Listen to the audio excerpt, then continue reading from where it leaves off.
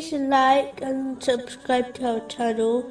Leave your questions and feedback in the comments section. Enjoy the video. Another thing which can help a person deal with the loss of a loved one is supplication to Allah, the Exalted. One should supplicate and ask Allah, the Exalted, for patience in dealing with their tragedy, so that they can reap an uncountable reward. Chapter 2, verses 156 to 157. الذين إذا أصابتهم مصيبة قالوا إنا لله وإنا إليه راجعون. Who, when disaster strikes them, say, "Indeed we belong to Allah, and indeed to Him we will return." أولئك عليهم صلوات من ربهم ورحمة وأولئك هم المهتدون. Those are the ones upon whom are blessings from their Lord and mercy, and it is those who are rightly guided. The Holy Prophet, peace and blessings be upon him, has advised, in a narration found in Sunnah, Ibn Majah 1447, to ask for forgiveness for themselves, the deceased, and to request Allah, the Exalted, to replace their loss with something better. This something better is perhaps the mercy of Allah, the Exalted, in both worlds. One should also supplicate for the deceased as often as possible, as it is proven from the Holy Quran and the traditions of the Holy Prophet, peace and blessings be upon him, one of which was quoted a moment ago, as it benefits the deceased. Chapter 14, verse 41. ربنا اغفر لي ولوالدي وللمؤمنين يوم يقوم الحساب. Our Lord, forgive me and my parents and the believers the day the account is established.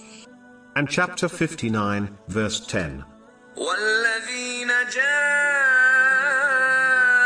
من بعدهم يقولون ربنا اغفر لنا ولإخواننا الذين سبقونا بالإيمان يقولون ربنا اغفر لنا ولإخواننا الذين سبقونا بالإيمان ولا تجعل في قلوبنا غلا للذين آمنوا ربنا إنك رؤوف رحيم.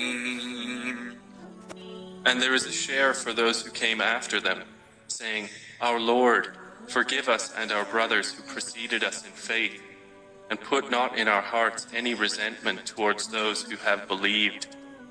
Our Lord, indeed you are kind and merciful." The Holy Prophet, peace and blessings be upon him, has specifically mentioned in narrations, such as the one found in Sunan Abu Dawud 2880, that the supplication of a child on behalf of their deceased parent is accepted. Another thing which can help strengthen the faith of a Muslim when a loved one departs is to sincerely forgive them for any wrong the deceased might have done to them. This causes the doors of mercy and forgiveness to be opened for the mourner, as Allah, the Exalted, forgives those who forgive others for His sake. Chapter 24, verse 22.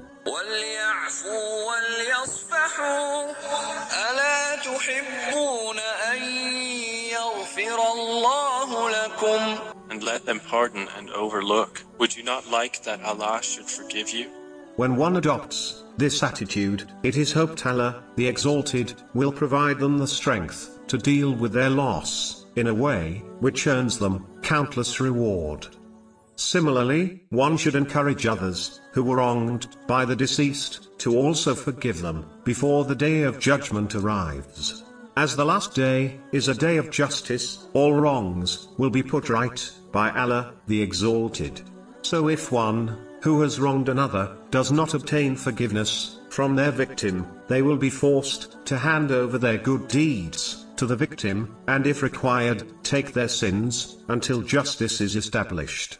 This may well lead to the oppressor being hurled into hell.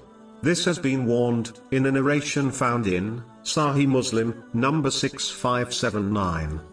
One can, and should, repay any loans their loved one left behind, as this too is an important issue, which will be addressed on Judgment Day. All are aware of the rank of martyrdom, yet, even their debts will not be forgiven until they are settled. This is confirmed in a narration found in Sahih Muslim 4880.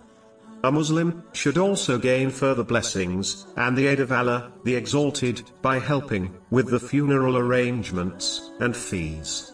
Not only will this lead to blessings, which will strengthen the Muslim in their moment of grief, but it is also considered a crucial part of helping one to move on from the death of their loved one.